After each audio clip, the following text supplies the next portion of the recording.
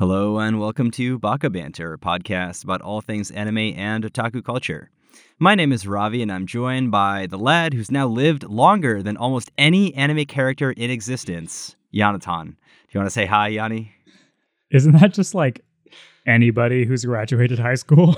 I actually did look up what other anime characters were 26, and I think you're among the leagues of like Saitama. I think you've at this point lived almost as long as L, if not longer. Nice. Spoilers. Nice. Good to know. Good to know. So tell me, what's new this week? What's new this week? Well, the thing that I just texted you about and was freaking out about this morning was that they dropped the opening for Stone Ocean, JoJo's Part 6. And I'm so happy they went back to the CG stylized openings that they used for parts 1 through 3. And it looks really good. Music sounds great. I am super excited for part 6. I fucking love JoJo's. And yeah, I'm excited to see what all the hype is about. Unfortunately, the ending of the part 6 manga got spoiled for me already, which is a little bit sad. But you know, JoJo's isn't really that much about the plot at the end of the day. So I'm super excited for it. I can't believe that it's already here and that it's dropping this week. Super excited for that. I also realized that I absolutely lied in our last podcast episode saying that we were going to do the Studio Ghibli episode top 5. Don't spoil this my week. Fucking intro, you bitch. Oh, this is part of your intro? Don't all right. spoil my fucking intro. Cut to the intro. So today's episode is going to be a bit of a special one. I know we never lie. Oh, you fucking dick. You stole it from me. You stole it from me. Oh, man. So today's episode is going to be a bit of a special one. I know we never lie to you, dear listeners, but in our last episode, we said that today we'd be doing our top 5 Studio Ghibli movies, and that is indeed not what we are doing today. Instead, after going to Anime NYC a couple weeks ago, we decided that we'd be remiss if we didn't dedicate an entire episode to our thoughts on our first anime convention. So that's what we're going to do. We'll be discussing our expectations going into the con, giving our thoughts on everything from the expo floor to Artist Alley, and maybe even letting loose a rant or two. So let's get into it.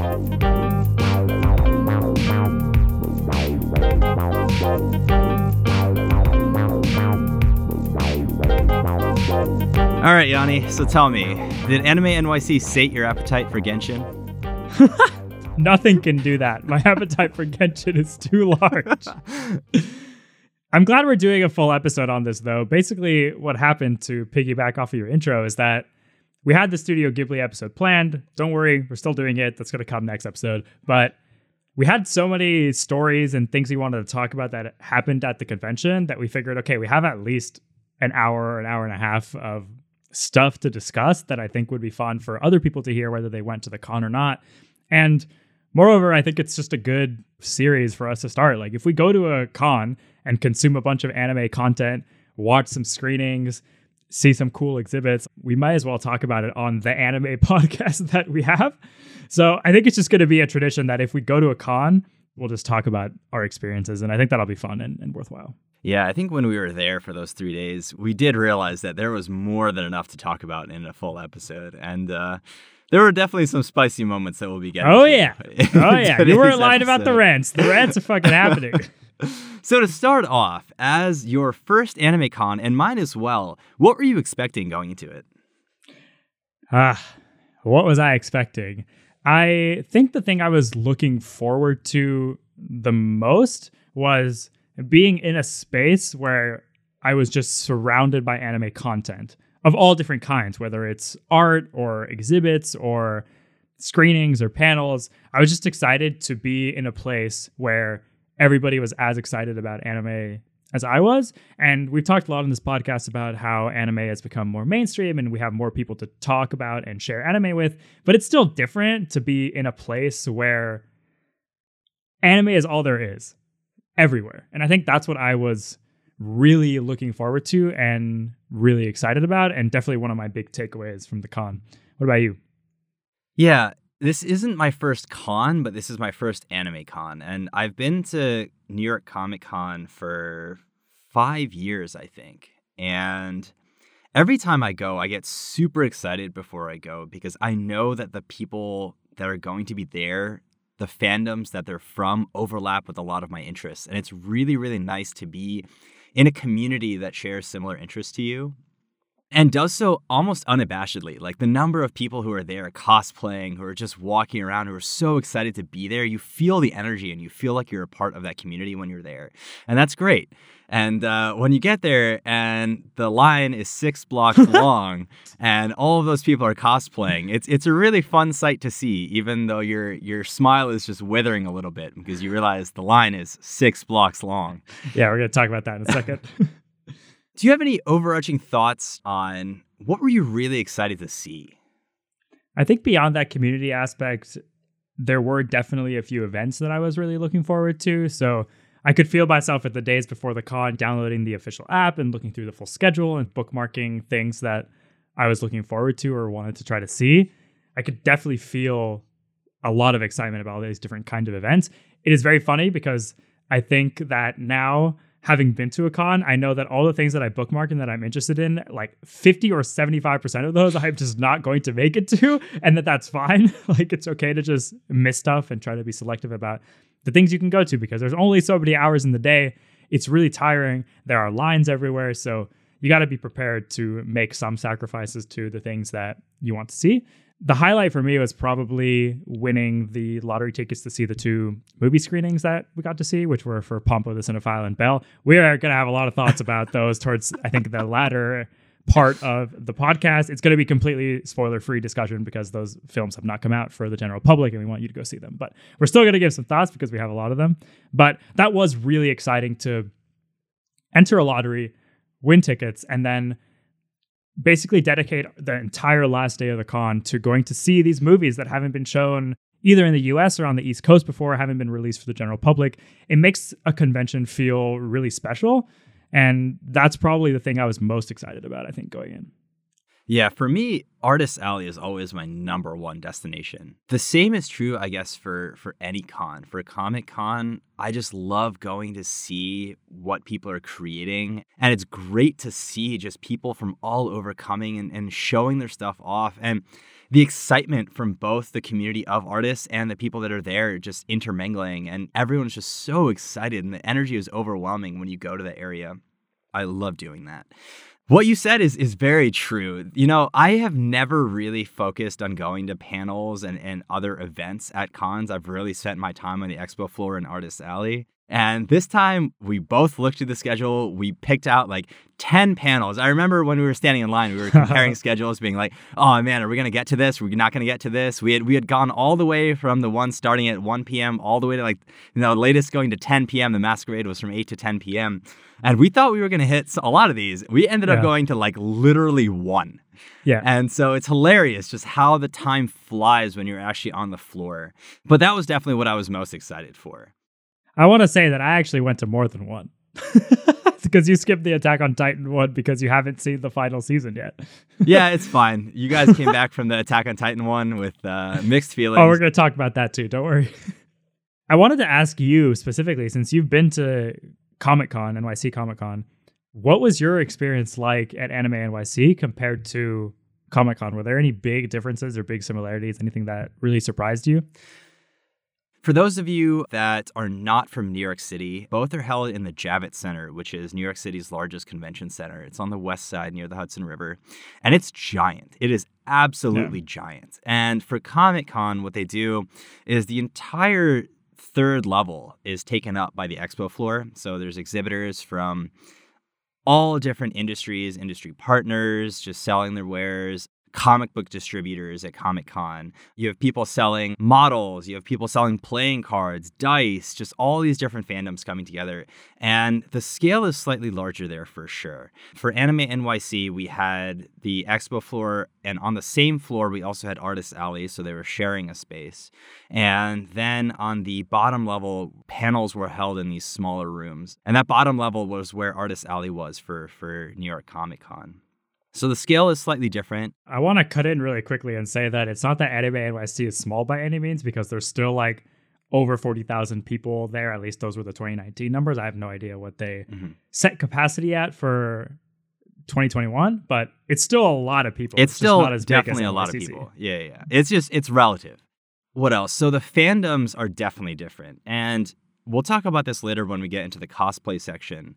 But there's a clear difference in the people that you're going to see and the things that they're going to be interested in for Comic-Con, because it does take everything from comic books to anime to cartoons. There's just so many more fandoms represented. We talked with Lauren a little bit about this, but even at Anime NYC, you could see that there's an amalgamation of fandoms coming together, because we also did see people interested in comics at Anime NYC.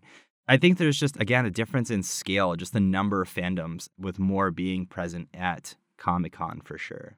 And we can talk about some of the other differences when we actually get into the different aspects, including the expos and the exhibitors and the artist alley and the cosplays. But I was very, very excited for both of these. And Anime NYC, I think, definitely lived up to those expectations just at the front. I think that needs to be said. Yep, definitely same here. I was excited about it, and I think it mostly delivered. Maybe let's talk a little bit about the part where it didn't deliver. Yeah. You want to go for it? Sure. So you talked already about the layout of the building and where it's held in the Javits Center. And we have a little bit of a logistics rant to go on. Sorry, Peter, who was our guest on the pod previewing Anime NYC as one of the organizers and the event director. But basically, the actual con content started on Friday and started in the afternoon. I think it was like 1 was the first event, or 2 or something like that. But the one difference this year between other years is that you had to be vaccinated to enter. And so they had to do an additional vaccination check. So you had to pick up your badge, which if you ordered early enough could have been mailed to you. And then you also had to get the vaccine wristband, and you just had to do that on the first day. Or if you were a one-day attendee, you could do that on the day that you actually attended. They did also have the option to pick up your vaccine wristband the week leading up to the convention, and they did say that they expected the lines to be long and they expected to be a little bit of a holdup, but it's slightly out of the way to get the Javits for like anybody that knows the layout of New York. It's like not exactly convenient, and so definitely most people that had already gotten their badges because they pre-ordered them like we did were expecting it to be maybe a little bit of a line, a vaccine check, and then getting into the building. And so we planned to get there a little bit before the first events started, because the exhibition floor and artist alley don't even open until the time the event starts. So there's not really a big point in getting there right when the doors open, unless you want to be like the first person to the expo hall for some very specific piece of merchandise that might sell out, which people definitely did. And we did a little bit on the second day based off what happened the first day. But anyways, we thought we could just get there around noon. Yeah, let me set the scene a little bit here. So there were 4 of us that went. It was me, Yanni, Yanni's sister, and a mutual friend, also Yanni's girlfriend, Hope. Mm-hmm. And so we had a chat, and the days leading up to the actual con, everyone was like, all right, when do we want to get there? How are we going to organize this? And everyone's like, all right, let's get there like maybe 2 hours before. The lines are going to be crazy. And I'm sitting here in my room just being like, guys, I get to Comic-Con like 30 minutes before I actually want to get in. Everything is very smooth. You just get in. There's very few lines. And I usually go for one day. And so I usually go on Saturday, which is the busiest day. I'm typing this in the chat, and then people are responding to me with like, you're not being cautious enough. Like, we should get there a little earlier. I just want to scope out the layout of the building. Like, we should know what we're doing here. And I'm just thinking to myself, this is ridiculous. Okay, we'll get there like 30 minutes before and we'll be fine. And that is not how it turned out. I was wrong. So what happened is we basically decided that we'll go a few hours before everything sort of started and opened, get there a little bit early, but not a crazy amount early, like right when the doors open. So we showed up at 12. That's an hour before everything opens, and the only event, the first event I would say that we wanted to go to was at 4. This was the Attack on Titan panel. So we had a lot of wiggle room, we thought, to get in, walk around, get our bearings, maybe check some stuff out. We show up to the Javits Center, and we set a little meeting spot, and suddenly we see that the line stretches multiple blocks and also like coils into part of the Javits Center like underground. And suddenly we're all like, this line looks large, but maybe it's moving quickly. So we start to head towards the end of the line, and it is indeed moving quickly. We didn't realize that was because the line was just filling up, because everybody apparently had the same idea that we had. But we get to the end of the line. It starts to move quickly. We're like many blocks away from the Javits Center at this point. And we get there, and suddenly the line starts to slow down until it basically comes to a halt. And mind you, it is really cold. It was like maybe 40 degrees, maybe sub 40 degrees. It was pretty fucking cold outside. And everybody's just sitting in this line, and this line does not appear to be moving at all. I think the danger here is not only was it cold, but a lot of the people cosplaying are I not felt wearing so winter bad gear, for people right? cosplaying. Many of the people cosplaying, like especially people wearing skirts, people wearing like sleeveless shirts or not even a full shirt, those people were freezing. Yeah. And long story short, they were severely understaffed, I think, in terms of managing the line and in terms of getting people vaccine wristbands as they were checking into the building. And it just didn't move quickly. They didn't have enough people at the door making sure it moved in kind of an orderly fashion. And everybody in line was, of course, super upset because nothing kills hype for going to a convention or anything else like standing outside for multiple hours. I think we ended up spending like 3 or 4 hours in the line, which was pretty common for everybody that came at that sort of time period that we did. It was freezing. No fun at all. We were worried that we were going to miss some of the events. Eventually, it seemed like they made some adjustments, some very illogical ones in terms of like reorganizing how the lines worked and all that stuff, but they were sort of responding to the situation. And they did put out a tweet and send out an email at the end of the first day apologizing for everything, saying they didn't have a good enough entry plan. And it seemed like they did fix it for the other days, and that the entry process was a lot smoother. A lot of people had also already picked up their vaccine wristbands, so everything could kind of move a little bit quicker. I still don't really know how this happens. Like, I don't know how all this works behind the scenes, but in theory, you know exactly how many badges you sold, and you should be able to devise a strategy to get people in an orderly fashion, especially given that this convention's already run for multiple years, and all you need to do is add a vaccine check, which is very quick. You either bring your actual vaccination card, or New York has an Excelsior Pass where you can just have it read on your Apple Wallet. So it definitely doesn't take a long time to check if someone's vaccinated or not. And yeah, it just should have moved a lot quicker. They should have been more prepared for it, but it was pretty excruciating. At some point, 2 of our people at our party got out of line to go get some hot mac and cheese so we could eat it while we were sitting there. But at least they responded to the situation and acknowledged it, which is more than I feel like other places might do. So it was what it was, but the experience was much better in the second 2 days, I think.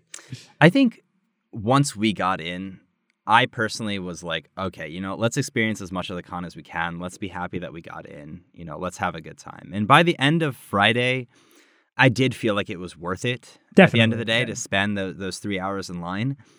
At the same time, I completely understand that people who didn't have the 3-day passes, who just had a Friday pass, would be very justifiably angry at the situation, because a lot of people were very excited to go to like the Franchushu concert or something. No, that was on Sunday. People were really excited about the Hololive concert. The Hololive concert.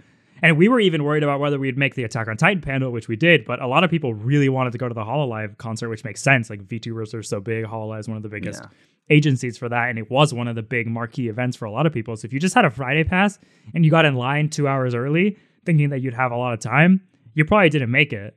And that really sucks to miss out on something that you were particularly excited about. So yeah, people were probably understandably very upset. I'm glad they bounced back. I am glad it didn't become a line con for Saturday and Sunday as well. But first of the rants out of the way. So why don't we move on to what was actually in the convention?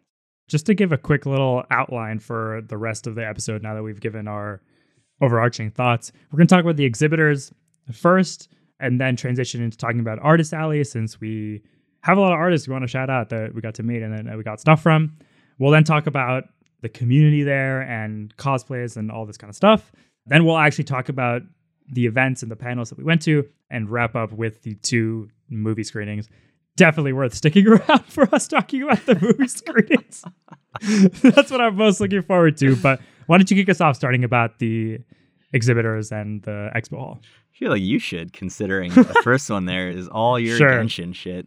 Fuck. Yeah. Okay. So anybody that knows me knows that I am an enormous Genshin fan, Genshin player. I do my dailies every single day since I started playing. Oh, when did I even start playing Genshin? I started playing during the pandemic, like towards the end of last year, I think. So it's like getting close to about a year of me playing Genshin. Have not missed a single day of dailies, and I'm pretty invested. That's insane. Like, I have been on road trips, backpacking trips, and I still managed to get my dailies in. So Don't ask me how I do it, but needless to say, I like Genshin a lot. I'm pretty invested in the meta and all these kind of things. So it's a franchise and a game that I really like. And MiHoYo had a booth there for both Genshin and some of their other games like Honkai. And that booth was madness. And I knew it would be because just seeing the sheer number of Genshin cosplays was crazy. I was expecting it to be big, but it just blew my mind absolutely how big this game is and the fandom for the game is. But MiHoYo had a booth there, and they announced that they were doing pre-orders for merch, which looked okay. The merch wasn't anything wild, but it's not often that you get to get official Genshin merch. So of course people were excited about it. I'll just say right now that I never got in line because every time I showed up at the booth, it was just full. Like the lines were full. They had run out of pre-orders.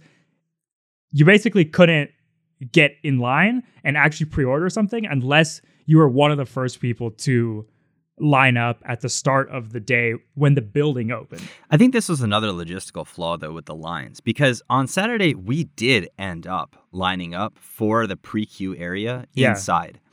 And we noticed, or at least a friend of yours noted, that you didn't have to actually go to the pre-queue area. You could just wander around the exhibit. And unbeknownst to us, there was another line. And so you were confused about how you were in the first line. You got there as soon as it opened, and it was already packed. You want to describe your anger a little bit there? Well, at the end of the day, I wasn't that angry about it because I wasn't super set on getting any of the merch. And actually, once I got to the booth that Saturday when we pre-queued, they had like the life-size cutouts of the characters. I got to take a picture with Hu Tao. That was fucking sick. And they were also handing out these free Genshin bags if you posted something on social media related to the booth. And they were handing out postcards. And that's basically all I wanted. Like, I didn't know that you didn't have to line up for those things. And so the fact that I was able to get that and see the booth, I was perfectly happy. But if you really wanted any of the merch, it was frustrating because you're right. We did pre-queue on Saturday. We went straight to the Genshin exhibit and it was already full. And I was like, that doesn't really make any sense. Like, there weren't that many people in front of us. And then on Sunday, we didn't pre-queue, but we still got there pretty early and we went to get coffee instead because we had already done most of the Expo Hall Artist Alley stuff. So we just really wanted to settle in and get ready for the films. And we noted that there was outside of the pre-queue area in the upper level where you could get coffee, basically people started to line up even though there wasn't a pre-queue area there. And they just let everyone in right when the exhibit hall opened.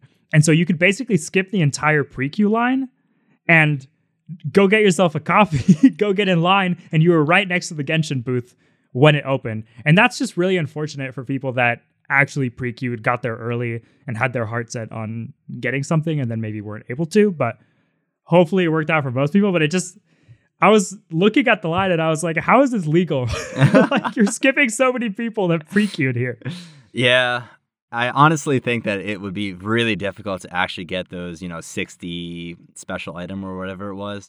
Yeah, the first 60 people got a Eula print, and I made Eula and Hu Tao, so I would have been excited to get one, but once I read that it was just first 60 people, I was like, there's no way. Like, I'm already not getting this. Let me just get a Eula printed Artist Alley or something, which is what I ended up doing. So, I was expecting the MiHoYo booth and Genshin content to be pretty front and center, and it was, and even way more than I thought it was. That booth was absolute madness. So besides that booth, did you have any other standout booths? There were a few fun things on the exhibition floor. There was a big Aniplex booth that had a bunch of SAO progressive content on it. Near that, there was also these Big Bell cutouts and some trailers showing clips from the movie, which I was excited about till I fucking saw the movie. And whoa, spoilers for ourselves. And there are a few other cool things. There's a big HoloLive booth, which I'm not a big VTuber or HoloLive person. I'm kind of more interested in just why this is such a sensation and sort of a cultural phenomenon. But there was a big booth selling official HoloLive merch. There was an artist on the exhibit floor that was doing chalk art from different scenes from anime. I think he was doing a Faraway Paladin one live as the con was going on. So it was really cool. You could just walk around and watch this pretty insane artist just live creating this giant chalk piece on the floor. That was super cool. And then there was a whole area of waifu cars, which I also fucking liked. Ravi got a photo with the Ram, which was great. Yeah, the other part were the more like independent distributors and exhibitors. And there were some really cool bookstores around. Kinokuniya had a very cool book area. I know there were also at Comic-Con, but some of the other smaller ones, like, I walked around to one of the booksellers and they had deluxe editions of the Berserk collections, like the collected volumes. Yeah. And unfortunately, I only went to go see it on Sunday because that was the day I reserved for the exhibitors. And they were completely sold out of volumes 1 through 4 and only had 5 through 8. And I asked the guy, I was like, hey, do you have any more like ones left? I haven't read manga, but I really, if anything, would want to get into Berserk. And he literally just laughed at me and was like, that sold out in the first like 30 minutes of day one. And I was like, all right, sorry for asking. That was actually another cool piece on the exhibit floor, was that they had this memorial, basically big board that you could sign for Berserk's mangaka, Kentaro Miura, who just passed away. And so it was really nice to walk by that and go see people signing and leaving heartfelt little notes. And I think I read that they were going to actually ship that to Japan, which I think is pretty cool that this was a big NYC-based, US-based convention, but obviously Berserk has meant a lot to a ton of people, and people could express their gratitude for the mangaka that tragically left us much too soon. So that was another really cool part of the exhibit hall. The only thing that I actually bought on the exhibit floor was I really fucking wanted a keychain. Like, I really wanted some like subtle anime related keychain, and I was pretty picky about it. Like, I didn't want something too large. I don't really like the acrylic or the glossy one. So I was like really being specific and scouting out for this fun keychain. End of the day, on I think Saturday, basically decided there was one exhibitor that had a ton of keychains lined up. And so you could sit there and look through all the characters. And I ended up getting this really cute Rin Eurocamp keychain that the exhibitor told me is like super rare. And once someone tells you that, you're like, yeah, I'm at a con, like I'm spending $25 on a keychain. You're going to tell me whatever you want. But then we actually went and looked it up after, and it is actually completely out of stock. So that made me feel a little bit better and more justified about it. But it's just a cool little piece and something I've like wanted to own. And now every time I open my apartment, I'm like, oh, that's cute. Yeah, I think the other ones that stood out to me, I mean, you mentioned the waifu cars, which are hilarious. They had like 20 different cars. There were in the a front lot area, of cars. Yeah. But the wraps were pretty cool. And then they had 2 giant trucks. So they had, as you said, a Ram from ReZero. She was marked on there, but it was a Ram, like a Dodge Ram. So that was funny. They also had some very cool clothing vendors. And so that's one of the things that I was really excited to finally get. I kind of went into this year's con knowing that I finally wanted to spend some money on merch that I think I would either have as art for my room or that I would wear. And so I was very excited to get some anime-inspired clothing. A lot of it went very quickly. I know there were a couple Evangelion shirts that were just sold out like immediately that I was really excited about. I don't know why anime distributors do this, but they make everything super large and a giant across the entire shirt. I want something minimalist. I know we're both like this. We're pretty into the subtle anime nods in our merch. Exactly. So you want something subtle. And there are not that many vendors that have that, but the people that do, it again just sells out immediately. And you'd think that, hey, if this is happening, maybe you'd realize that people want more of this. Instead, no. Instead, the Faku booth is like getting overrun with the Ahegawa sweatshirts out here. So that was another fun one. Faku is a hentai website. Thank you, Mr. Hentai. Hey, man. You just got to let the people know. And so this booth here, we walked past it, and the number of people that were just like slyly walking past it and like kind of just laughing with their hands in front of their mouths was just great. It's like, I know you're going to come back and buy something. It's I know truly worth it to be there. Yeah. Yeah, I guess the only other thing where there were a ton of exhibitors selling figures, and I like figures, and I'm sort of looking to start getting some more figures than the few I currently own. But I've heard that conventions are typically not the place to get figures, and the prices are like pretty marked up compared to what you can find online. And I feel like if I'm going to purchase figures, I have to be a little bit more in the know about which figures are worth it and how to really value a figure and do a little bit more research. So I didn't end up picking anything up, but it was fun to go through and actually look at those. Again, having only ever been to Comic-Con before, there were a lot more mystery boxes that I've seen in recent years. So many mystery boxes. Every booth had a fucking mystery box. Yeah. And for those of you that don't know, mystery boxes are a set price. So maybe like you pay like $50 and you don't know what's going to be in the box, but they tell you the box is worth $75. You're going to get like a shirt, you're going to get like a small figure and a keychain or something like that. But you don't know exactly what you're going to get. And so many places had that. And besides that, I mean, there was a smattering of other stuff. Like, for example, there were a few D&D booths that had things like dice, and there were a few wand shops, sword shops, like people were selling the plastic replica swords that were just getting overwhelmed by weebs that wanted these swords, which is hilarious. And then there were a few other non-anime related exhibitors that had just art or had like candles. There was one booth that was about Japanese tourism and basically trying to like educate people about going to Japan or different regions in Japan. So I actually stopped by and had a chat with one of the people working these booths just because I had a trip planned to Japan and obviously I want to go. So it was fun also just chatting to them for a bit. Yeah, there were quite a few booths that were doing tourism in Japan and also quite a few other con booths. People advertising cons in, for example, DC or Philadelphia or New Jersey. That was always nice to see. Yeah. Anything else you want to say about the exhibitors? No, let's move on to Artist Alley. All right. So what did you think about Artist Alley being in your first Artist Alley? I really, really liked it. And I was expecting to like it because I really like art made by fans of whatever franchise. So I was expecting that I would like it. It was maybe larger than I was expecting it to be. And so it did take a long time to go through all of the artists. I think the main thing I took away from it is how many different art styles were really represented there. And we'll talk through sort of our highlights and what we ended up getting. But this is definitely the area where we spent the most amount of money. And I think that's because all four of us that were there, but especially you and I, really like artwork and like to put up pieces in our room and decorate our room with the franchises that we like and with nods and art from those franchises. So yeah, I was really, really happy with it. And it was definitely where we spent the most time, which I wasn't necessarily expecting before the con. Yeah, I know I said when I went into, for example, the exhibitors area, I was looking to get clothing. And when I went into Artist Alley, I was really looking to get something for my wall. I wanted something that was going to be a centerpiece. And I ended up did you buy something? Yeah, for sure.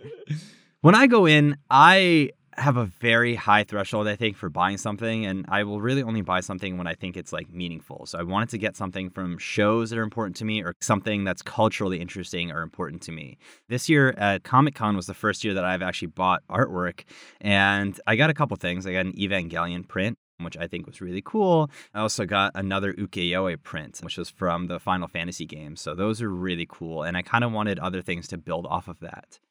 Was there something that you were looking for? Besides no, Genshin? Nothing. Ravi at some point asked me, so spoiler, I got a lot of Genshin stuff, but Ravi at some point told me, he was like, I knew you were a big Genshin fan and a pretty dedicated player, but I didn't realize how much it would skew towards Genshin stuff for your actual purchases at the con.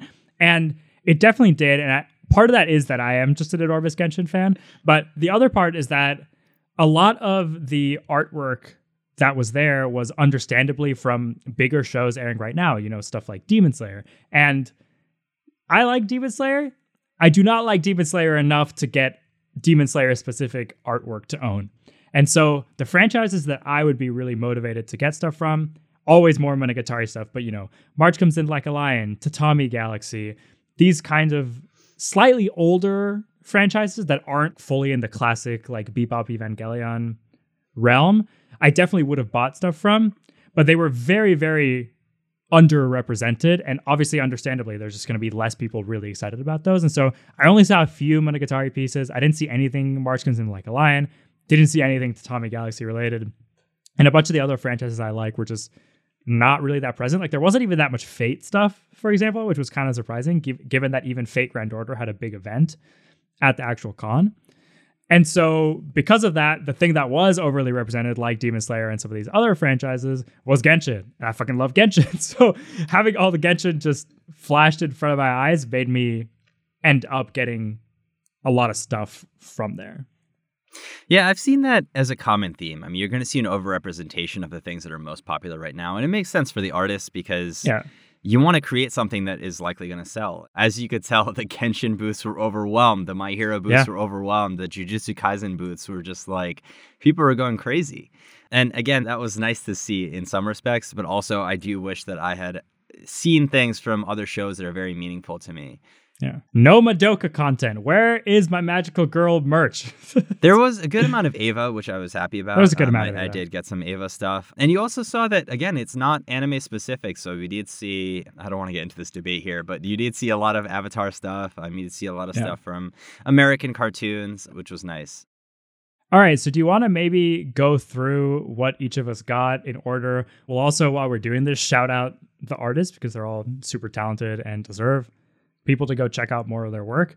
And then also the ones that have a Twitter, we'll link in the episode on Twitter when we publish it. So if you want to go follow them and check out more of their work, you totally can. Obviously, there is not that much that we can say about the prints other than sort of vaguely describing them because it's, you know, art and you have to just sort of see it. But maybe at some point on our personal accounts or on Instagram or something, I will at least post some of the artwork I got once it's framed if people want to check it out. So why don't you start?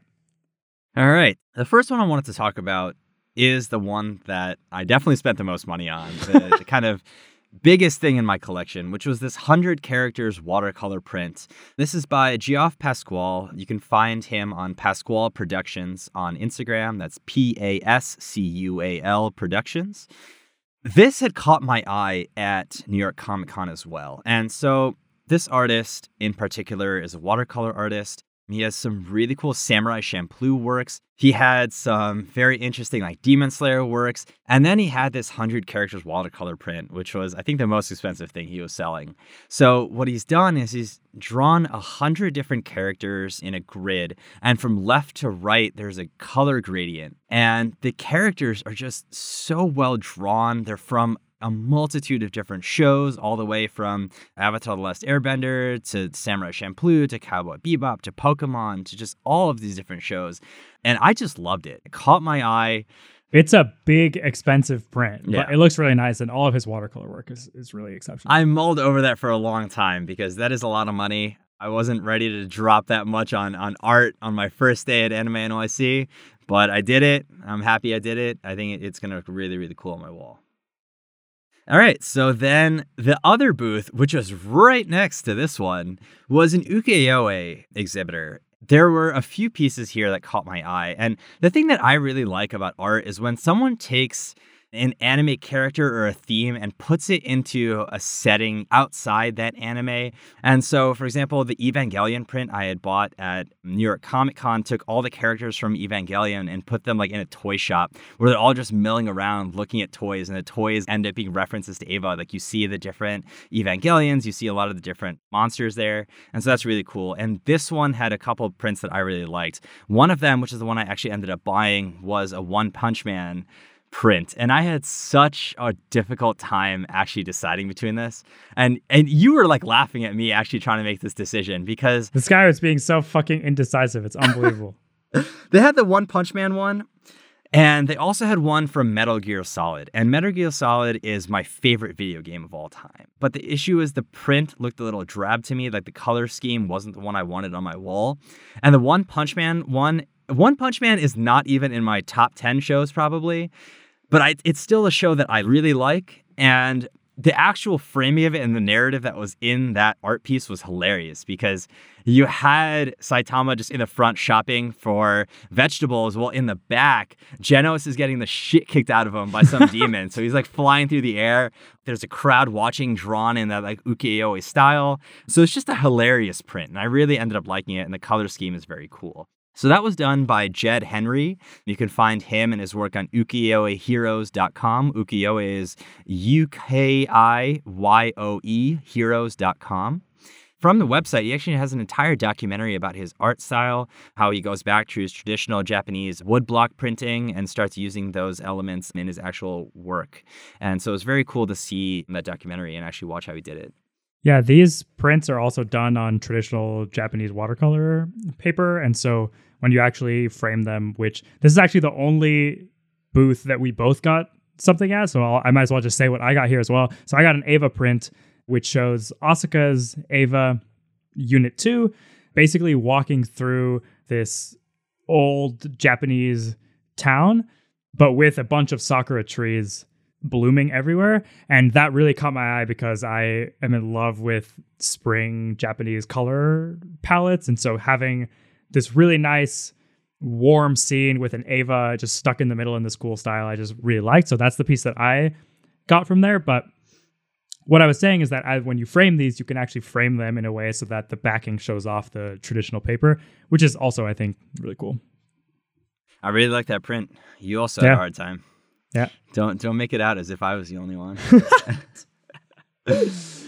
All right, to the third one. So the third one, when I went into Anime NYC, I told myself that I didn't want to have another art piece from the same show. I wanted to diversify my collection a little bit.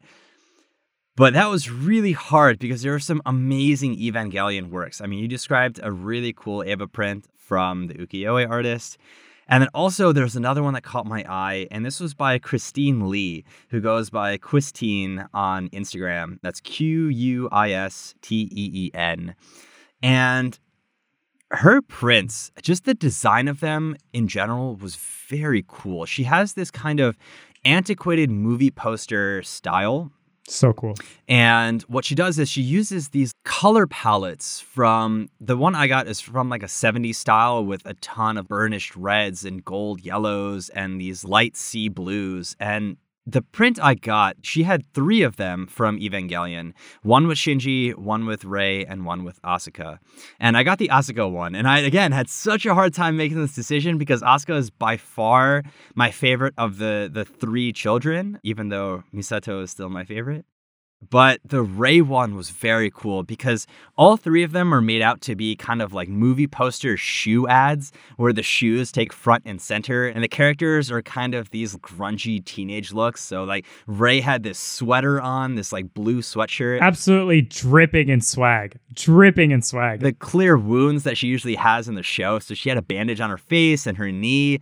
The shoe was front and center, and then the Evas that they're piloting are in the back. The mouth has a cloud coming out, which are fucking sick.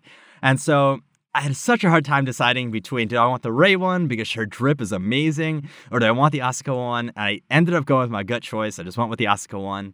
It's going to look really cool on my wall, so I'm really happy with that purchase too. This is actually probably the one booth that I, quote unquote, most regretted not getting something from because I love the style of it. Yeah. And there's just always so much space on my wall. And I do a lot of landscape photography. So that also takes up a portion of my wall. And so I really just don't have enough room to get more stuff. But at some point when I have my own apartment and I have more space to decorate the entire thing how I want, maybe I'll start to invest in a little bit more artwork. Yeah, I think Hope also got something from this booth. So I think she got a Spirit Away poster, which is very cool. Looks really good. Did your sister get anything from this one? I don't think so. Okay. So the last 2 items, you know, I didn't go into it thinking I would get something that was not anime, but this one other artwork really caught my eye, and it was from an artist that I can only really describe as having this beautifully grotesque art style. I was very interested in it because initially when I walked by it, I saw that she was incorporating elements that a lot of people find uncomfortable. I don't know if you have a fear of small holes and repeating patterns, but she was incorporating these elements into some of her works. Other elements, she had like decay. There were characters whose faces were decaying and falling off and had maggots. And there was one that stood out to me where this character has his entire chest flayed open and he's playing violin on his trachea. And I'm very interested in anatomy. I really like that aspect of medicine. I loved that piece. It looks really cool. I know you think it's going to look fucking crazy on my wall. You're just shaking your head out here. It's an amazing piece of art. It makes me so fucking uncomfortable. Like, I cannot look at that shit. I think Hope also got something from this artist. Yeah, the artist had a few more toned down pieces that were definitely not grotesque, and she ended up getting one of those, which is kind of in a similar art style, but definitely more toned down, and so she ended up getting something from that. Yeah, the artist was really, really good at playing on lighting, playing on reflections and the movement. And there was a really cool water piece that she had where you could see the individual ripples in the water. I think that was so cool, so well done. The artist's name is Daohui Wang. So that's Dahui, and then Wang is Wang. Her website is daohui-wang.com. And the last thing, I know I said I wanted to go in and get clothing. So I ended up picking one thing that at least stood out to me, and this was a 3 Lives sweatshirt from the Good Bunny Club. You can find them on thegoodbunnyclub.com. The thing that stood out to me was the minimalism of it. It literally is just 3 hearts on the front with 1 missing. So kind of like that video game, oh, you've lost a heart. The sweater is so comfortable. It's thick. It's nice. I'm happy with that purchase too. All right, I'll quickly run through my pickups. So I already talked about the Eva Ukiyo-e print.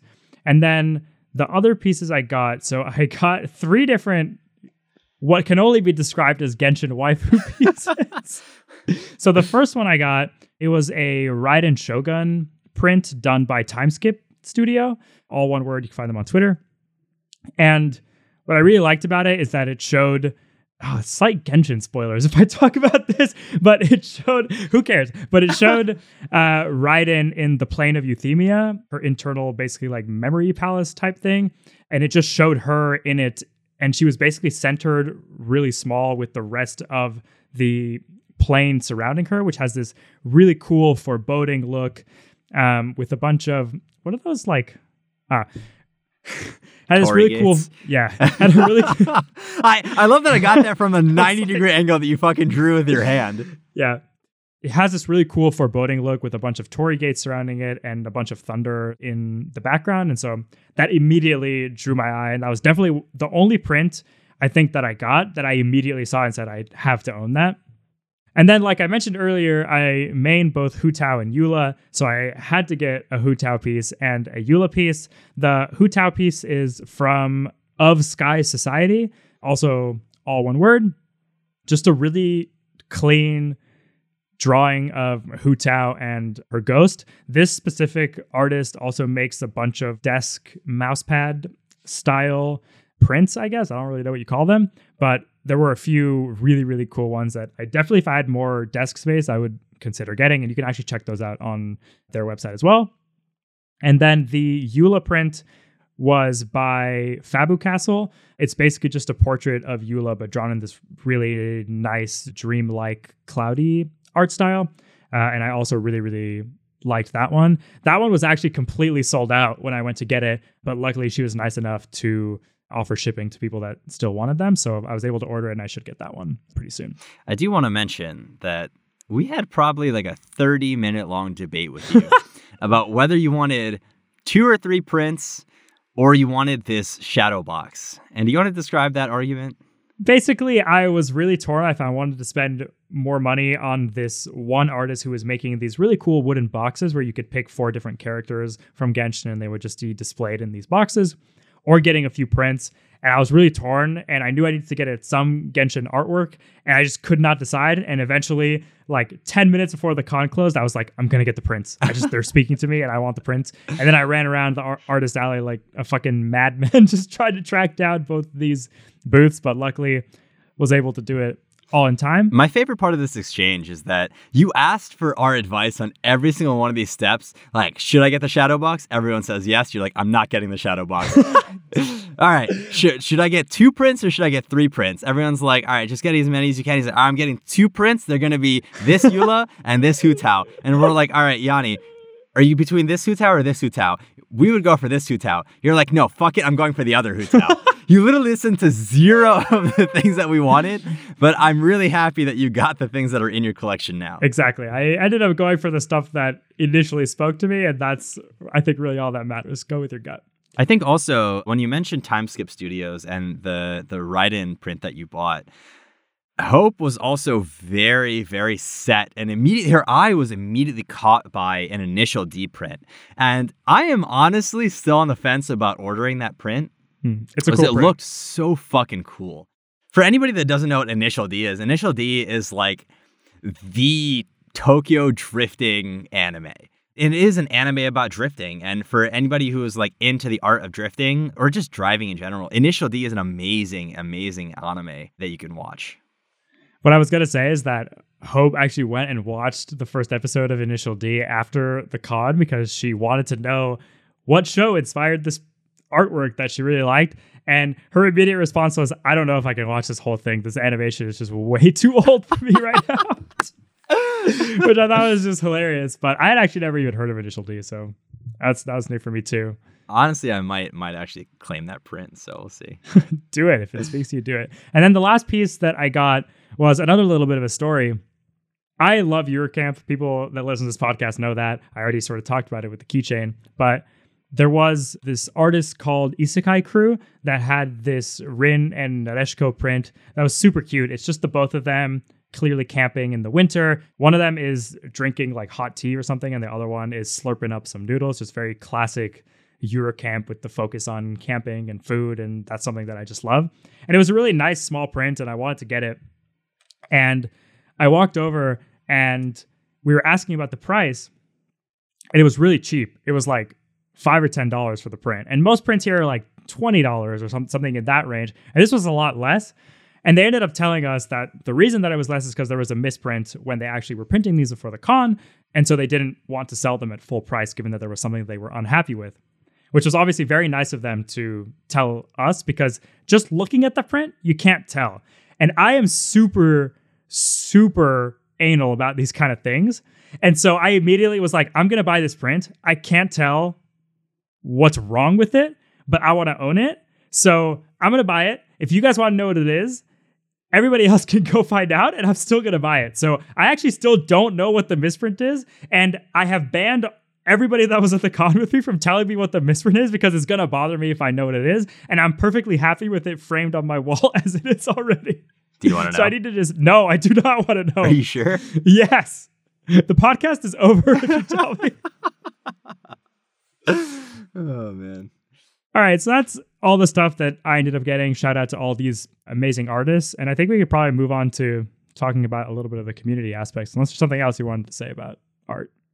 So was there anything that you really wanted that you didn't find? I know you said that you really wanted some of the smaller anime to make an appearance, especially your favorites like Monogatari. Was there anything else? If there were more sort of Madoka, Steins Gate, some of these franchises that I mentioned, I maybe would have gotten a few different pieces of art and a little bit less Genshin stuff, but I wasn't super upset. I already own a lot of Monogatari merch, so I'm happy with the stuff that I got.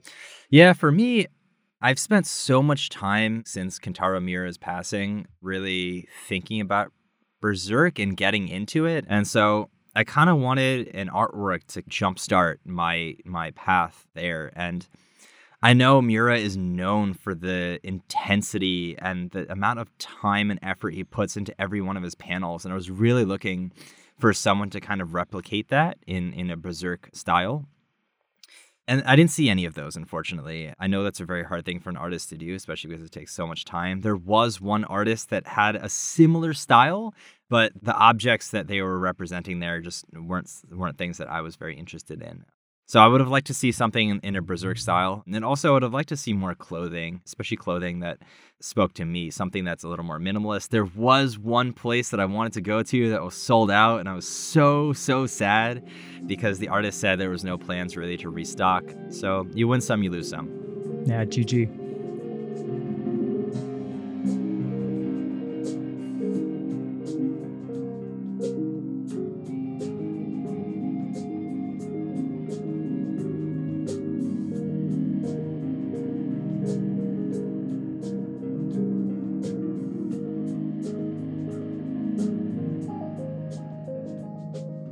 All right, so let's talk about the crowd.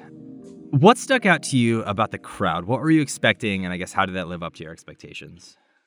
Yeah, I have to say it pretty much matched my expectations exactly.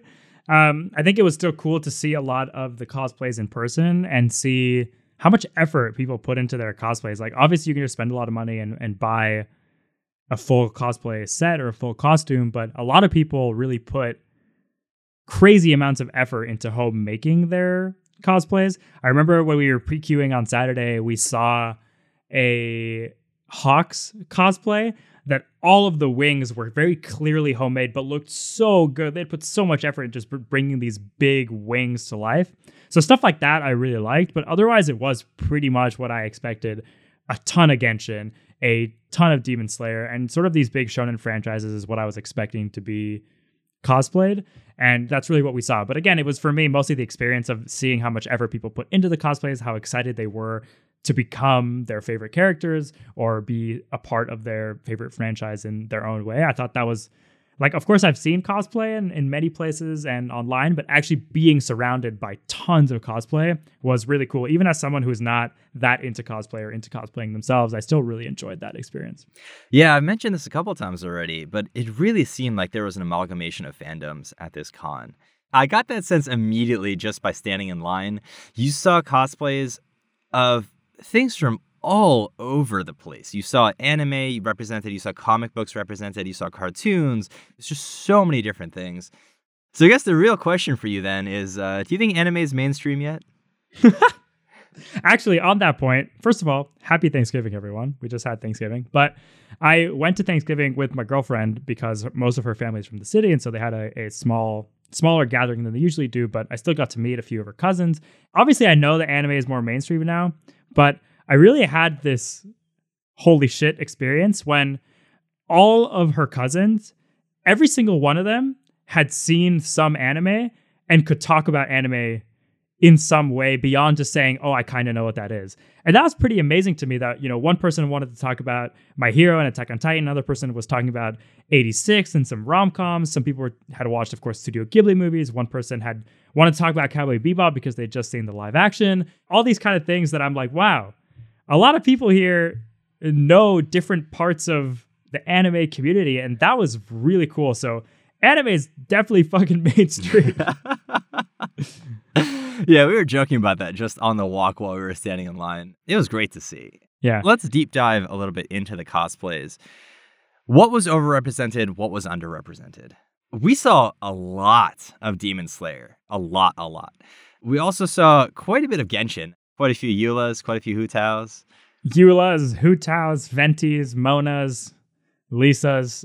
Every character I saw probably at least once, which is saying something. There are like a decent number of characters now, and pretty much all of them I saw at one point, except for the slightly newer or more obscure characters. It was pretty amazing. I think the other thing that I saw was overrepresented, and this is one that I was not expecting. Demon Slayer, everyone knew that was going to be a lot. Genshin, again, that was expected. The thing I didn't expect as much of was Tokyo Revengers.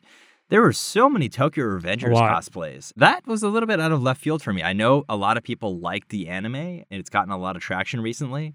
Also, it's not the most difficult cosplay to also do. It was relatively easy just to get the uniform, just to buy it and wear it. And they look good. Yeah. I think the other big thing from a cosplay perspective is that my sister fucking loves Konosuba. And from the first day, she was like, as soon as I see a Megumin cosplayer, I'm going to take a photo with them.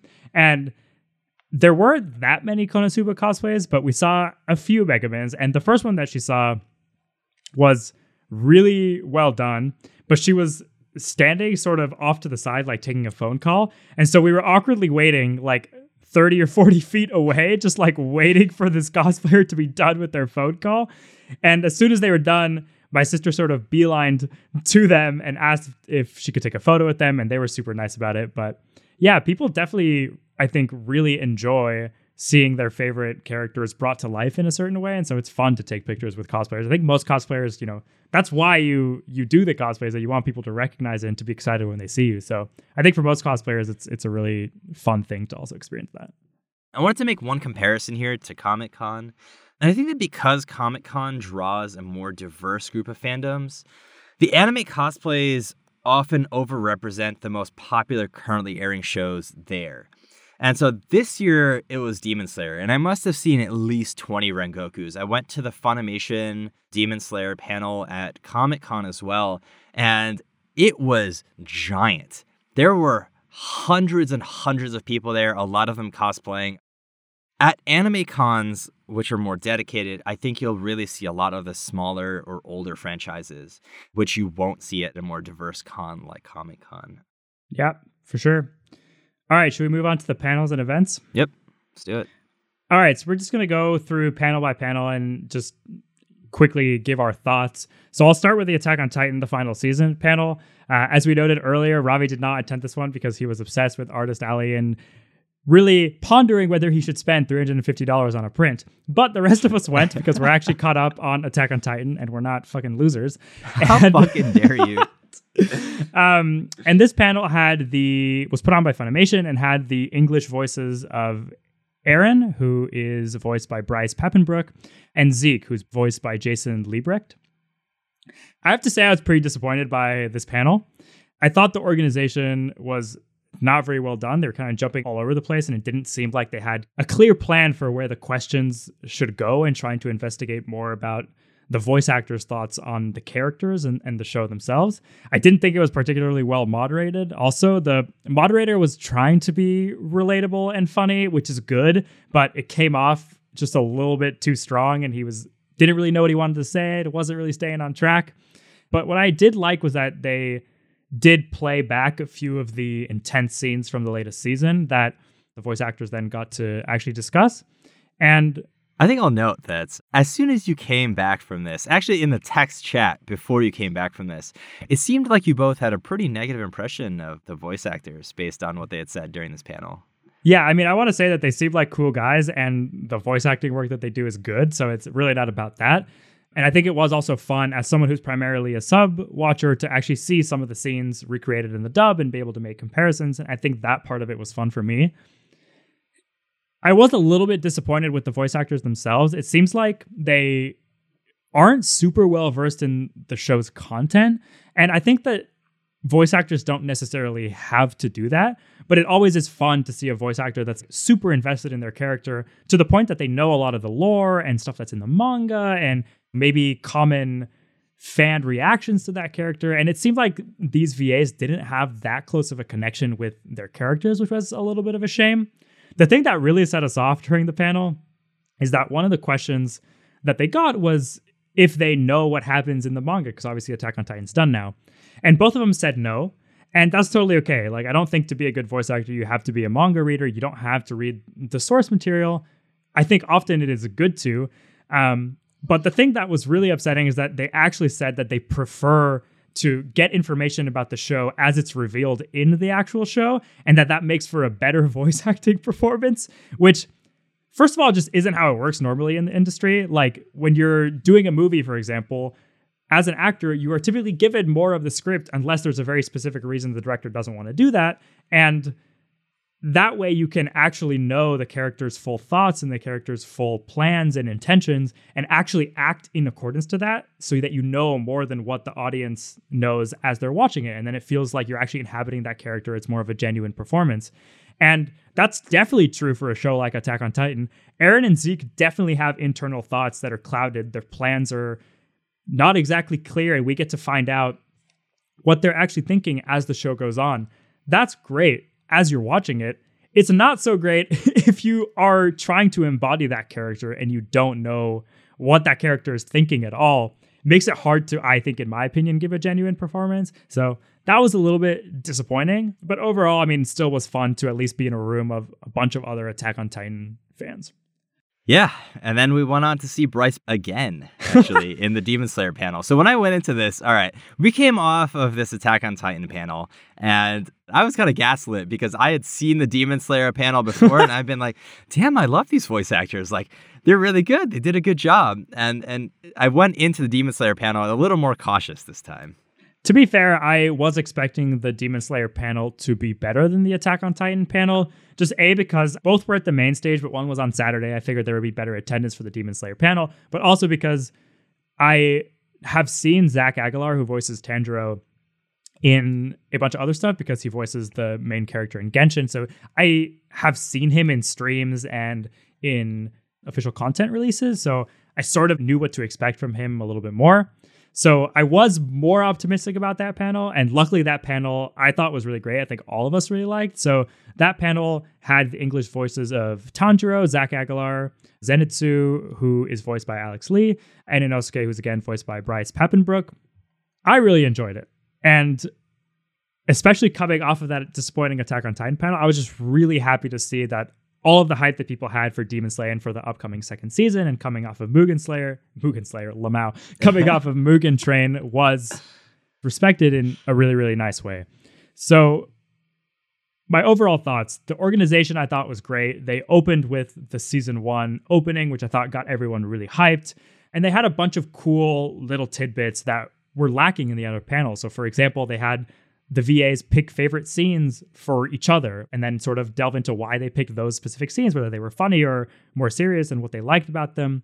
They had video messages from the other cast members. So like Abby Tra, who plays Nezuko, and Mark Witten, who plays Rengoku, got to talk about their characters too, even though they weren't actually there, which was fun. They did a live reading, which I've never seen before. I mean, it's my first time going to these panels, but I know that they're common in a lot of the Japanese appearances for the VAs. So it was really fun to see that, even though it was a pretty short scene. They also got to play the new Demon Slayer game that just came out on stage. That was super fun to just watch them battle it out in this basically Street Fighter style video game. Also, shout out to Katrina, who I know worked on the translation for that game. Looks and sounds really, really good. And they showed the preview trailer for the upcoming second season, the Entertainment District arc. So again, I thought it was really well done. I think all of us liked it. Hope, my girlfriend, also immediately went to binge Demon Slayer after the con was over. She actually just finished it, so I got to rewatch a lot of it too. And you know it's a good panel or a good event if it gets you hyped for something you hadn't actually seen yet. And so I think they just did a good job with it.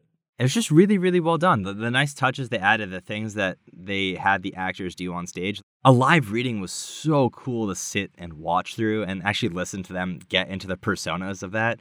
And this is where I was like, damn, Bryce Papenbrook's voice is amazing. The way he's able to get Inosuke laugh. When they were playing the video game, for example, I mean, they were all ribbing on Zach because he's clearly the best one who's playing video games amongst them. He's it's a gamer, hilarious, right? So it was really funny to actually see the cast members just being human and just acting as if they would with friends. Yeah. All right, let's talk about the other two events that we went to. So we went to this binge-worthy anime food panel, which had this YouTuber, Chef PK, talking about how he creates binge-worthy food inspired by anime.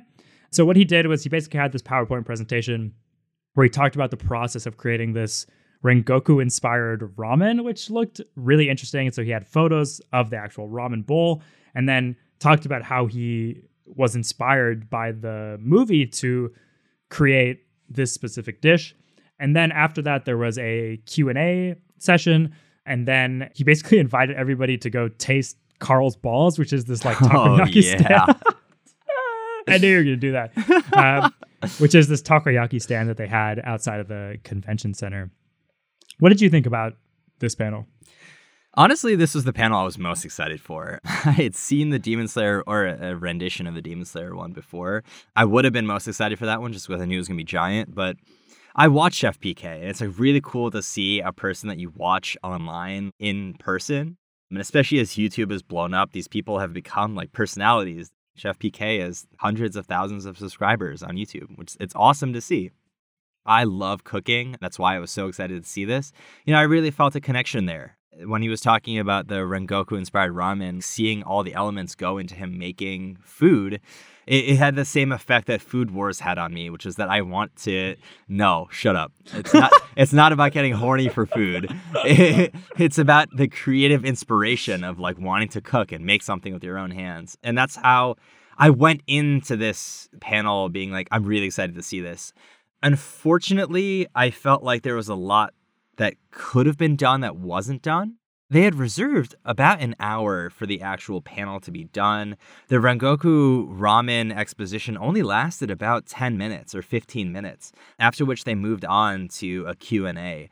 So I wish they had actually spent a little more time maybe going through other dishes, talking about the creative process, maybe just how the YouTube videos are actually made, what else he's looking forward to doing, his connection with some of these other culinary dishes, maybe his process of becoming a chef and an artist at the same time and a YouTuber. Not a lot of that was actually explored in this panel. To be fair, Chef PK did say that next year he wanted to do a tasting. He would create something. Maybe it was COVID restrictions that prevented that from happening this year. I just really hope that if we see another one of these panels, there's just more there. Yeah, I completely agree. I actually had not watched any Chef PK videos before this, unlike you. And it felt like the event was kind of tailored to people that were his fans already. And so it was just like, here's my latest dish. Here's how I made it. now I have all this time to just interact with you. And I also would have appreciated him going through more dishes the same way he did the Rengoku ramen, which I thought was good. Maybe telling us more about his life, how he became a YouTuber. And maybe he's talked about these things elsewhere, but as someone who didn't know him ahead of time, I just wish there was a little bit more expansion on that. That being said, Chef PK, come on the pod. We'll talk about this. I'm sure he's going to listen to this. He's one of our 200 listeners. Sounds good. All right. And then the last event we went to was that there was a big Attack on Titan manga exhibit, which we had to stand in line for a little bit, but had panels from the entire run of the Attack on Titan manga. I haven't read the manga, so it was cool seeing a lot of those panels with a little bit of context given, put up in like a museum exhibit style. So I really enjoyed that. I mean, it was a pretty cool event to have. All right. Were there any panels or events that we missed out on from like the million that we wanted to go to that you wanted to shout out or that you wish we had time to go to? I was really upset that I didn't go to the Kentaro Miura Remembrance one. We were just exhausted. There was so much stuff to do. There was so much stuff to do. You know, when Artist Alley and the exhibitors hall closed, we thought we would stay on for some of the panels, but then when we were actually there in reality, you're just wiped. It's like, let's go home and get dinner, please. Yeah, we also thought we'd get dinner after this. Like, we had plans and we were just like, no, fuck this. We got dinner on Sunday, but the other days we're like, we got to go home and just like sleep because we got to get up at like 8 tomorrow to get back here. The other one I was excited to see would have been the Anime in Hollywood panel, which is by Evan Minto. He works in the anime industry, and that would have been really, really nice to see, just kind of see that perspective on it. Unfortunately, we didn't have time for that because it overlapped with too many other things. Yeah, the few other ones that I was excited about was there was a big localization translation panel, which of course we've delved into a lot of these issues, both mainly having Katrina on the podcast, also a little bit with Mercedes, but they had a lot of big people that are active on Twitter and do a lot of localization. So would have been cool to go to that if we'd had time. There were a bunch of industry panels that we, in theory, wanted to go to, and again, just didn't have time. Crunchyroll, GKids, Funimation, a bunch of these had panels. And I was personally bummed that the movie screenings on Sunday overlapped with the Zombieland Saga Franchuchu live concert. I really wanted to go to that, but of course the movie screenings took precedence. So why don't we just start talking about the movie screenings? Since let me ask you, was it worth it to go see this? It was worth it. It was worth it. Okay, so pretty sure my blood pressure has risen at least 10 points. So. Okay, so we're going to talk about both these movies, but it's going to be spoiler free, again, to reiterate, so you can completely trust us, listen to this, go see the movies when they come out. But this is if you're curious on our first impressions. Yep. All right. I was excited about this. I would love to be able to do this every year at a convention and just be able to go see these debut screenings. It was definitely one of the highlights for me. You want to start with Pompo? Yeah, absolutely. So let me say, first of all, I went into both of these screenings completely tabula rasa. I had no idea what to expect. I had heard literally nothing about either of these two movies. Pompo especially, I had actually heard nothing about. Belle, I had heard all of the hype about. I know Mamoru Hosoda, of course. Pompo the Cinephile, I had literally never heard of, but when we were applying for the lotteries, I was like, all right, there's two movies and it's a screening. Like, I'll just go see it if I get it. Yeah, so I think a reason that we had heard very little about this is because it's a debut movie for a new studio, Clap. And it was directed by Takayuki Hirao.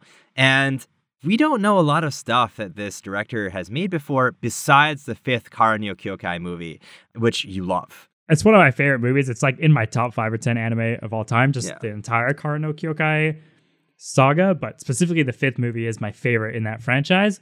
And knowing that he directed that and worked with Ufotable, when I found that out, I think it was like the day before we went to the screening, I started to get a little bit excited for it. Yeah. So Pompo is about a successful Hollywood producer named Pompo, and she tasks her assistant Jean with directing a new film that she has written.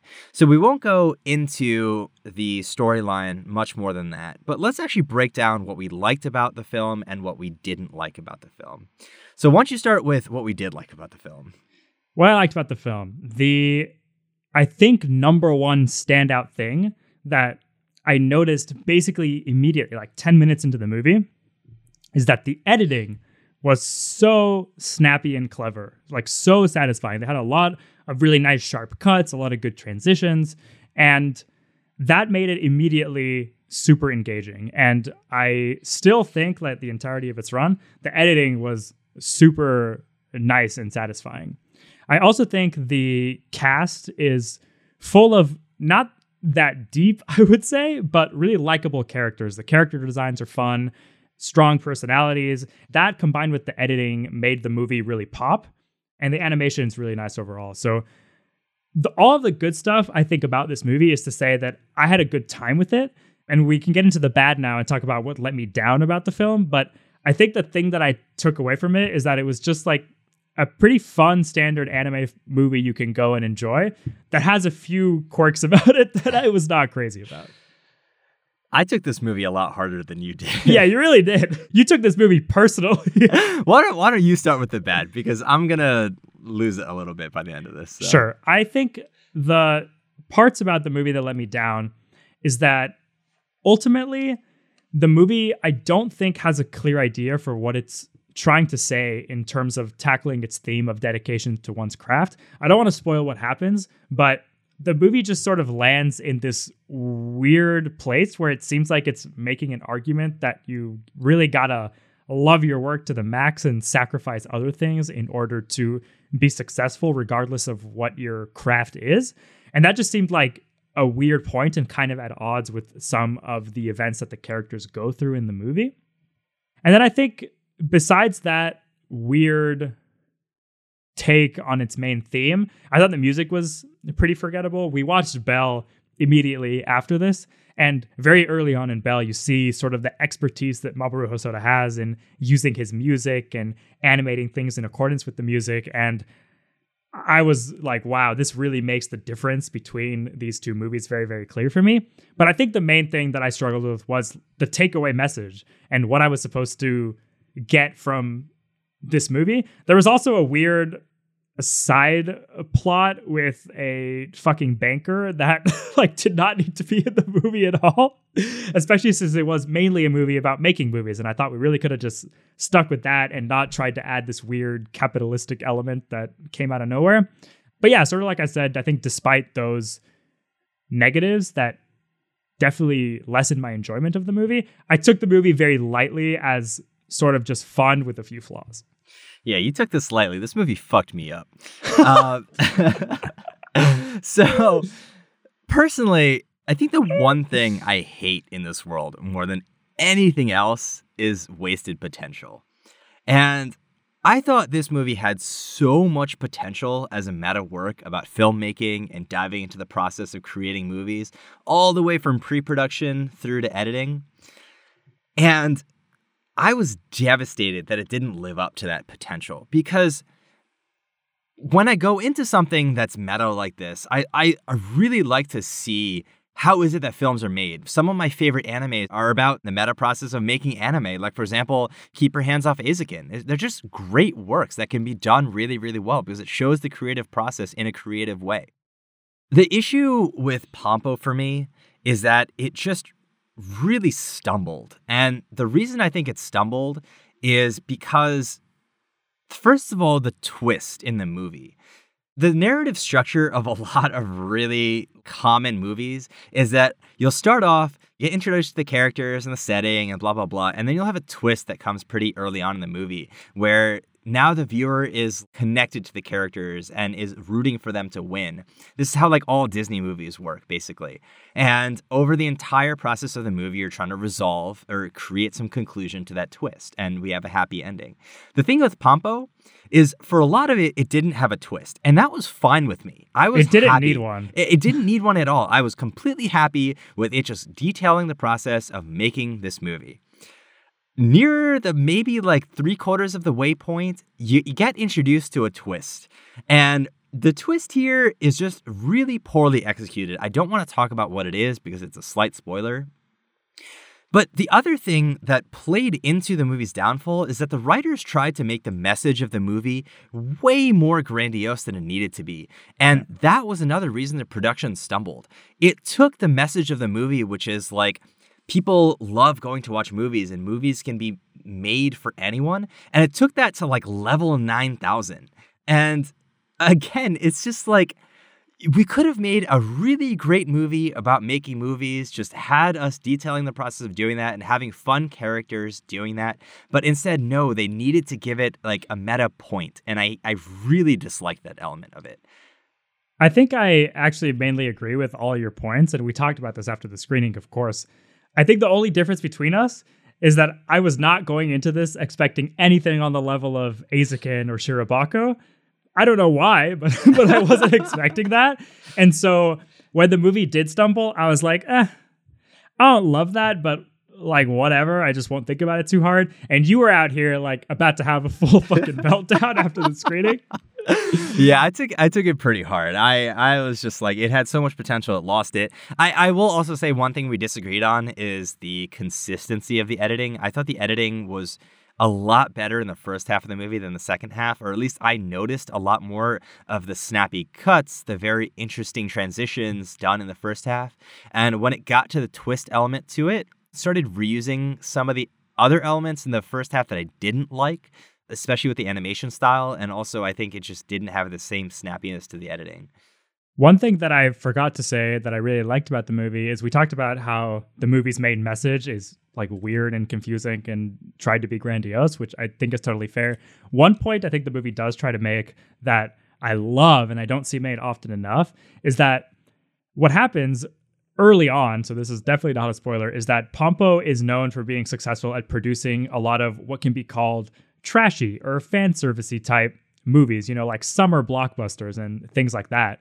And one thing that the movie hones in on is how can Pompo be so successful at creating these like B-level movies and then go on to try to make something different and more grandiose and more elevated in its content.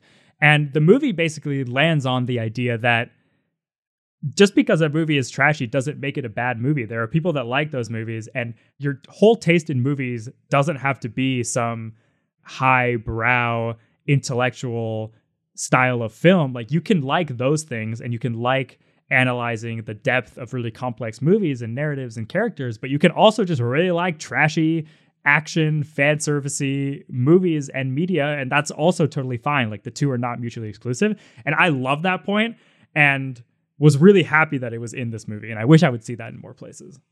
Yeah, I mean, I totally agree with that. I will say that's not the message it had by the end of the movie. No, definitely not. They did contradict themselves a little bit on that point when they chose to go the route they did. So Let's end that discussion and let's move on to maybe going to be the longest rant of today. Oh, man. Which is I don't know Belle. if I could do this again. So Yanni has already tweeted about this. If you do follow him on Twitter, if you follow the main account on Twitter, which you should. By the way, if you follow me on Twitter, you can also see me with a Hu Tao cutout that I mentioned earlier. Do it for the Yanni fan service. Everybody wants that.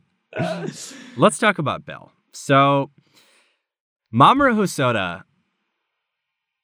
is, and maybe was, my favorite movie director up until this point. I absolutely adore Wolf Children. I absolutely adore all of his films. Summer Wars is incredible. The Girl Who Leapt Through Time.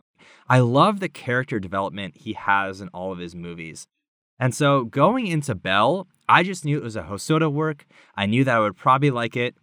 And I was devastated walking out of this movie. I think the other thing that we should note is that this movie has so much hype behind it. We've heard from other people that have seen it, maybe in Japan. It got a 14-minute standing ovation at Cannes, and that's a relatively prestigious film festival. So there's clearly a lot of excitement about this movie, and there were a lot of people in the theater, in the main stage, excited to see it, and we were included. We didn't know that much about it other than some basic, maybe surface level plot details, and all of this hype. So we were really excited. I'll give a short outline of the premise. So this movie is about a country girl named Suzu who's living her life and trying to cope with the loss of her mother. That comes very early in the film. And she gets plugged into this massive virtual world called You, where people basically have these avatars and they can walk and exist in this virtual platform. And she becomes a sensation as a singer in this virtual world. So the movie basically goes between her life in the countryside of Japan and her superstardom in this world of You. I'll start with the good. The animation is beautiful. The music is insane. The opening track is so addictive. Even though I fucking despise this movie with every fiber of my being, I have gone back and listened to the opening track and some of the other soundtracks many times because it's really, really good. What's bad about this movie? What is bad about this movie? Everything. So I think we're actually both in the minority. All four of us were really upset at this movie, and we're all in the minority somehow that this is by far Hosoda's worst movie. And not only is it his worst movie, because if you just make a bad movie, that's fine. But this movie is both actively offensive, in my opinion, and completely nonsensical in many ways. I'll give the spoiler-free reasons for this. So the first is that the world of you and the technology surrounding this virtual platform make literally zero sense and are never explained. And I've argued on this podcast before that generally I like, rules and logic in my fantasy or in my sci-fi. And sometimes you can get away with not doing that. Like I've made the argument, for example, that some of the mechanics, the supernatural elements in Your Name, for example, don't really make that much sense if you track them down. But the movie functions pretty well without them, and they are used effectively in the plot of the movie to reach the emotional climax of the film. Here, everything just literally doesn't make sense. For example, I'll give one example, which I don't think is a spoiler. And that's that in order to plug into this platform, you have to basically put on these like earphones. And then it says in the opening that it transports your eyes and your visual field into the world. So keep that in mind. Now, there's another scene later in the movie where Suzu's running and she immediately puts on the headphones. It snaps to the virtual world. She does some shit in the virtual world. And then it snaps back to the real world and she's in a completely different location. How the fuck does she keep running? How does she not just collapse? How can someone run in the real world and also exist in the virtual world? That doesn't make fucking sense. On top of that, some wild shit happens in this virtual world.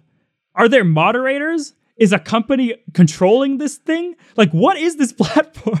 I don't get it at all. All right.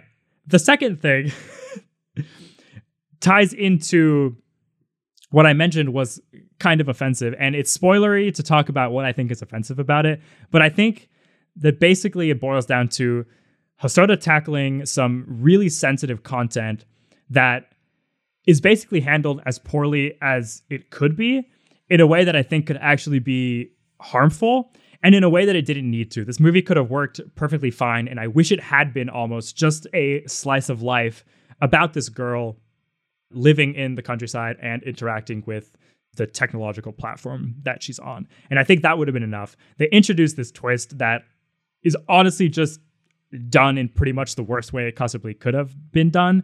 And that's really all I can say about it without spoiling it.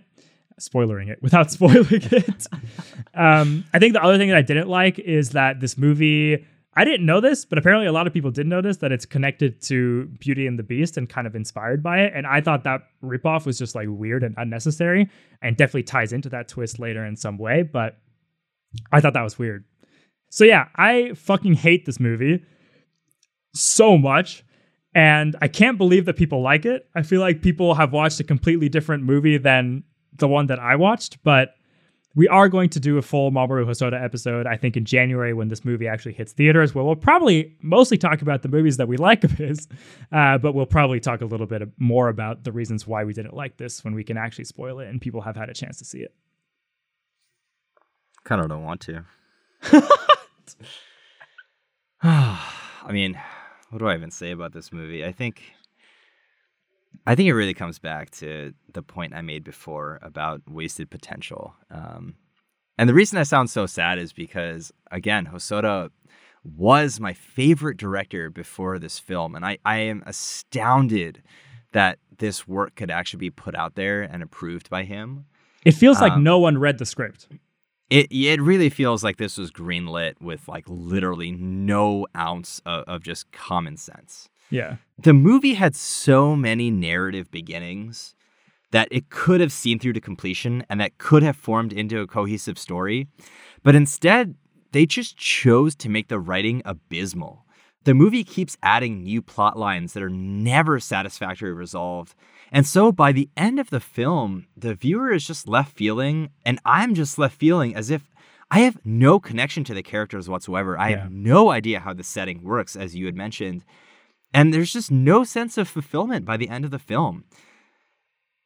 I think not only did this film waste any possible potential it had, but it also just wasted a lot of the esteem that I had for Hosoda. Honestly, I wish I could forget this film because it's honestly unfortunate that we have to keep talking about this and we have to bring this up in the context of so many other films that I love when we have this dedicated episode next year.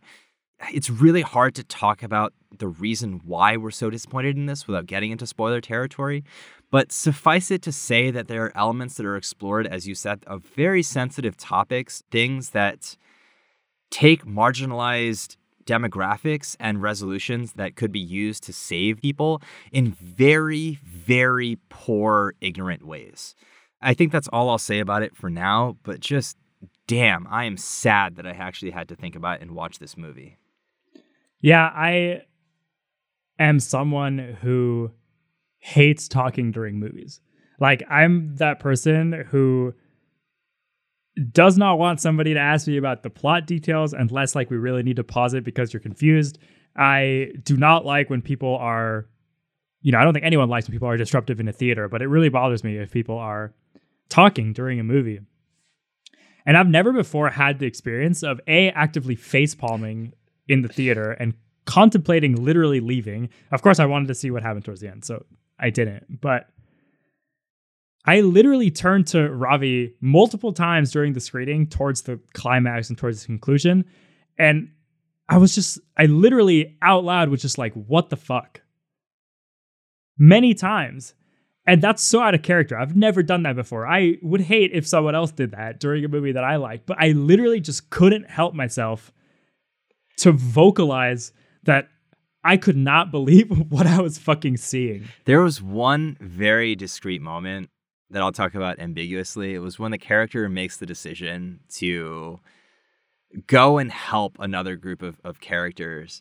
And all of the main character's support system, all of the other characters around her are just like, you go do that. We'll be standing here. We'll cheer you on. And all of us are just like, the fuck is going on? What the actual fuck is going on in this film? We literally looked at each other and my jaw was just fucking on the floor. Like, we are literally talking to each other. And the thing is, we can't have been the only ones because other people in that theater were definitely laughing. It feels like we're the only ones because there were other people that I have seen talk about this. People that I like in the anime community and on anime Twitter talking about how much they like this movie. And I don't get it. It feels like we're being gaslit, understand. Honestly. I do not understand how you can watch this film, watch what happens in this film, and think it's a good movie. I do not get it. It's just actively offensive. From a filmmaking perspective and from a sensitive subject matter handling perspective, it feels like people just didn't care about that. Yeah, and blacked it out. The only rationale I have is that if you're in the anime industry, if you're actually entrenched in the industry, you can't say something negative about a film. You have to have a delicate take on something. That's the only way I can see people that we respect in the industry having a take that this is a good movie. Yeah, I don't understand. I don't fucking understand, but... Anyways, we'll talk more about Belle maybe when we do episode. We'll probably talk about it. I can guarantee you it's not going to be in our top 5. Surprise, surprise. We'll see. All right. I think that's enough about the films. So maybe to close, what are your favorite memories from Anime NYC? What are you going to take away from the con? I spent so much money. No, my favorite part, honestly, I think, first of all, Artist Alley. I love going to Artist Alley. Yeah, that's great. Seeing the artists there, seeing the cosplayers, being surrounded by a community that I think is like-minded and shares the same interests as you. I think the other thing that was really, really nice is going with friends. I have not gone to Comic-Con alone ever to this point. And I think that really changes your experience of the entire con. Like, you're experiencing it with somebody else. If you find something really cool, it's always fun to be like, hey, come look at this. This is awesome. Share that same excitement. So I think being with friends, being with Yanni, being with the other 2 friends that came with us was one of the best parts of it for sure. Yeah, I definitely agree. It was super good first Anime Con experience and definitely makes me want to go to more. I think I'll stick by what I said at the beginning, which was that being completely surrounded and just my mind focusing only on anime content for 3 days was really fun for the most part. And getting all these different facets of anime content and the community to engage with was so great, whether it was talking to artists and looking at art or engaging in these panels or watching these movies. Like having my mind pretty much solely on anime for 3 days was honestly super fun. And then the screenings, I mean, even though we fucking hated one of the movies and didn't really like the other one, I just think the whole event of going to see an initial premiere for a film is super fun and makes cons feel very exciting and sort of worthwhile. And I really, really enjoyed that. Are you looking forward to any other conventions? What are we doing? Are we going to Anime NYC next year? I'm sure we'll do that. Are we going to go to Anime Expo if it comes back? Oh, man, Anime Expo. That's a bit of a stretch. Going all the way to California to go to a con. And not only that, but the largest con in the U.S. I think may be a bit of a stretch, but we'll see. I think Otakon is something that I'm very interested in possibly going down to. We could definitely go down to DC and check that out, right? But yeah, I think we should definitely check out more anime expos. I mean, this was such a good experience that I'm really excited to see other anime content and see what other anime communities are represented at these cons. So yes, I'm absolutely looking forward to going to other cons. Yeah, I'm definitely down to go to Anime NYC next year. I think we'll probably go every year that we're here. And I'd like to at least go to one other convention. I mean, going to a lot of these every year, I think would be really draining, but maybe 1 or 2 per year would be super fun, whether it's Otakon or Anime Expo eventually or whatever we can make it out to. I think would be a good time. And also for Anime NYC, we'd love to do some actual podcast content. I know that there were a few different podcasts and other content creators that either had a booth or had a panel. And I think we have some ideas about panels we'd like to host. And we know Peter, so we might pitch something and try to make something happen that would give us sort of a different perspective, trying to actually put something together at a con. So we'll see. We got a whole year for that. All right. Anything else you wanted to wrap up with? No. Thanks to all the volunteers. Thanks for all the community people that came out to Anime NYC. It was great being there with y'all. It was really nice seeing and interacting with some people that actually do listen to the podcast. Yanni had a friend come over and she said she loved the podcast. And that's always really heartwarming to hear. It's really gratifying. I know we mainly put this on for ourselves, but for anybody that's out there actually listening to us, it's great. Thank you for being there. Yeah. And definitely shout out to the organizers for responding to the line situation, but more importantly, putting on an in-person convention during the pandemic is, I'm sure, incredibly challenging. And Peter did talk to us during the episode he was on about a lot of the challenges of that. And I think all things considered, they did do a good job at making sure people are wearing masks and making sure people are vaccinated, and all that is really appreciated, I think. Yeah, absolutely. All right. Next episode, we are finally going to do the Studio Ghibli episode that I promised last week. So look forward to that. Otherwise, subscribe to the podcast on Apple Podcasts, Spotify, Stitcher, anywhere you get your podcasts. Make sure to rate and review the podcast on Apple Podcasts if that's the platform that you use. Follow the podcast on Twitter at BakaBanterPod. We'll be shouting out a lot of the artists, maybe showing some of the merch we got. So go follow us there. Check out our website at bakabanter.com. And I think that's it. So otherwise, we've been the Baka Banter lads, and we'll catch you all in the next one.